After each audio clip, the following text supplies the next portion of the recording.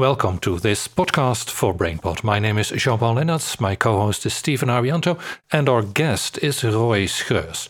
The topic of today is house hunting. How do you find a house and how do you pay for it? Roy Schreurs is a financial expert. He works for Expat Mortgages and his role is different from that of a real estate agent. Yes, that's correct. Right on the financial side. So our goal is to be a mortgage intermediary. For the Netherlands, we work with expats only, and we have total coverage of the Netherlands. And we organize about 1,100 mortgages a year. And our goal is to find the best bank for you, not only now, but also for the future. So lots of choices. And we think that's very important. Not to go just to one bank only, but really compare and see what's the best deal for our customers.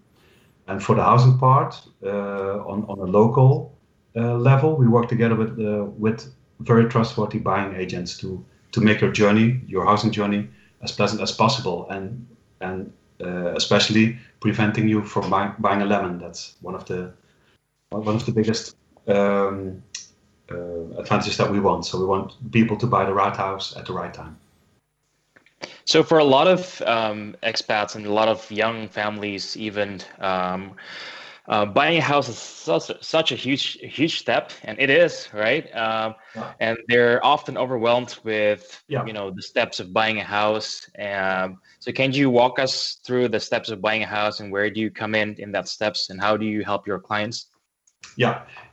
First of all, I want to say I have a lot of respect for people that come from abroad and buy a house here, because I can very vividly remember when I bought my first house. It was in 2000, sorry.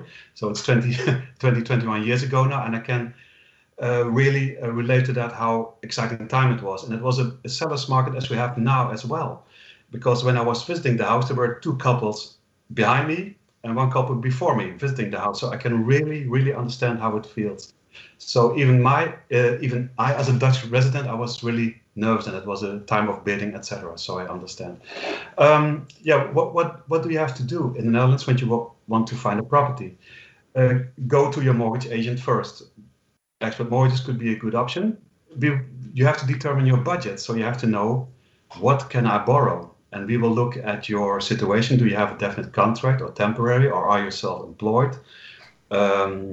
How long have you been here in the Netherlands? What are the restrictions? Because what people might not know, even if you are in the Netherlands for one day and you are employed, that you can buy a house from the start, from the scratch.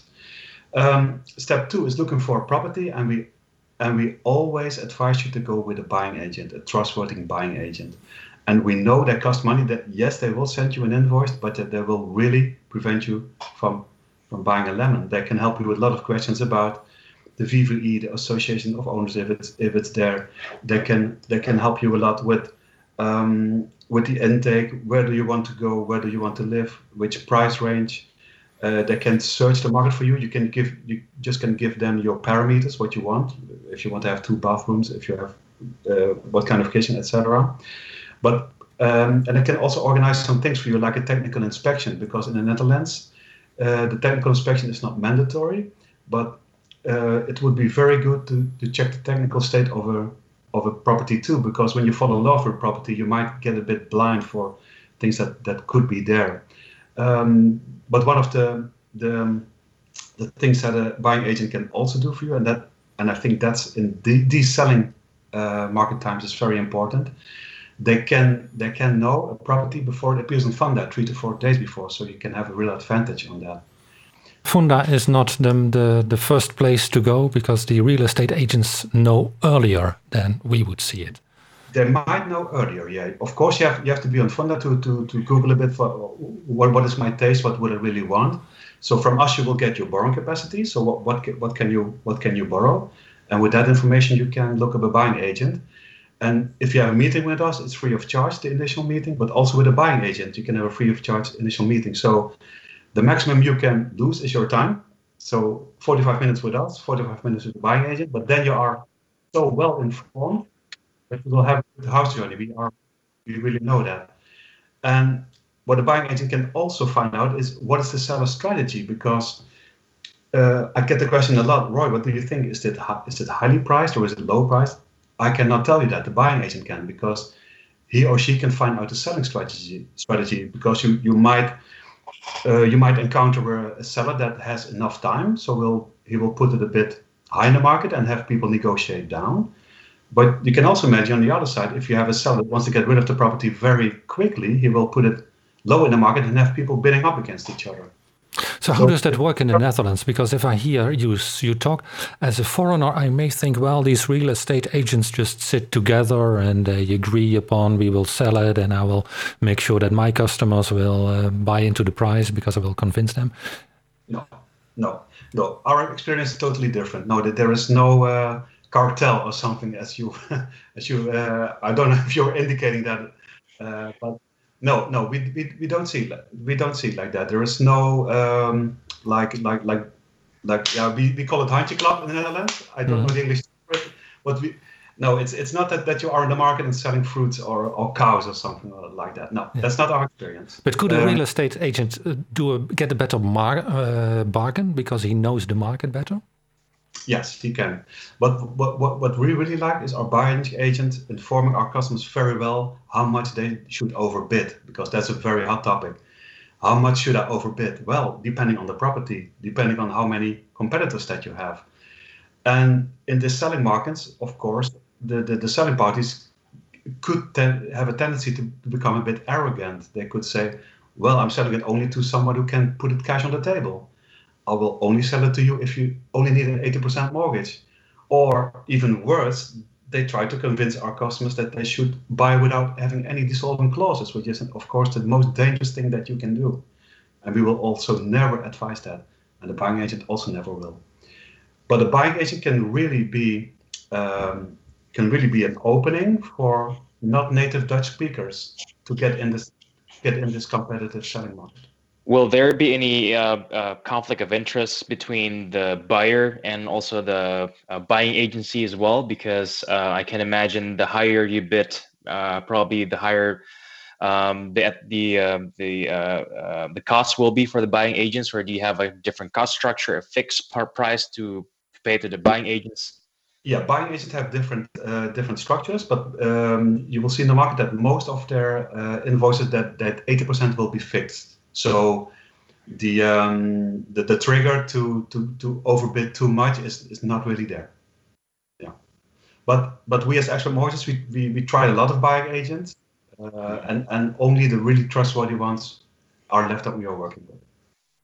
So do you prefer that you choose that buying agent, or would you rather advise your customers to pick someone themselves? Or what is your role in this? Because you put yourself in a pretty central role as you're a financial advisor. Yes, we are the spider in the web, so to say. So we can organize everything for you. So we can organize buying agent, notary, structural survey, the valuator, translator at the notary, you name it. As a spider in the web, we organize everything, but we are not connected to those parties. So there are not fees going under the table or whatever. That's not the case. We are based on experience which buying agent could match with a client. But even then, it's not mandatory to take the buying agent that we advise or recommend. They can really see for themselves. But we can recommend buying agents that we have good experience with, because you can have a really good buying agent, but maybe his communication in English is not so well. So just to give you an example, and both things are important because you only have 4 to 6 weeks to get your mortgage arranged, including all reports that have to be there. And people can really get anxious if things take too long. And we like buying agents that are, of course, they know the market very well, but they can also be a good communicator with, and they understand our customers as we do. Right. And how? So once you've found a perfect house, and then and then the buying agent starts to give you an indication. Okay, this is how much you have to bid, and in the end, you do get the house. What's the next step then? Do we start talking about the financials, I suppose? Yeah. So I've seen the customers once, then they found the house, and then they can come back to me, because as soon as I know the purchase price, then my work can start, because then I can find you the best mortgage deal that's in the market at that moment. But it's not us saying, okay, we found this in this bank, we think you should go with this option. We do it together with our clients because our clients understand very well how things work, and we explain to them which bank has which advantages and which bank has which disadvantages for them. And we make the choice together which bank that we go to. And then we will prepare the mortgage application for our customers at the bank. We make sure all things are signed. We make sure that everything is translated for our customers. And then the next step would be becoming the owner of the house, which you do at the day of notary. So you will sign 2 deeds. That's a transfer deed, the mortgage deed, and 40 minutes later you are outside the notary again. But the only difference is then you are house owner. What are the rules then between having your bid accepted to the point until you get your keys at the notary? What are your flexibilities there? Can you still change terms? Can you still even cancel your bid? How do you do there? What do you need to do? Yeah. So in the Netherlands, so let's say the purchase price is no. I start working from my side, and on the side of the customer, also some major important things will happen. In most cases, within 1 week, you will sign the purchase contract at the seller's office or the makelaar, selling makelaar. And in the Netherlands, you can do that without having your actual mortgage arranged or approved, which it might be a bit awkward. But that's what we are there for, to give you the assessment on forehand. But you can do that because in the Netherlands, you have 4 protections, or you can also call them escapes or dissolvent clauses. And your first escape is the 3 working day cooling off period. So you bought a house, you sign a contract, and then within 3 days, 3 working days, you get cold feet, and you can just cancel the contract without giving any reason. Mm-hmm. Then there are still 3 protections left. So the second protection could be a technical inspection or structural survey, as some people call it. Then you have a technical inspector going into the house, and he will check all the technical details, like are there termites, are there cracks, how is the piping, the insulation, the roofing. They will check literally everything, and they will also provide you with a report.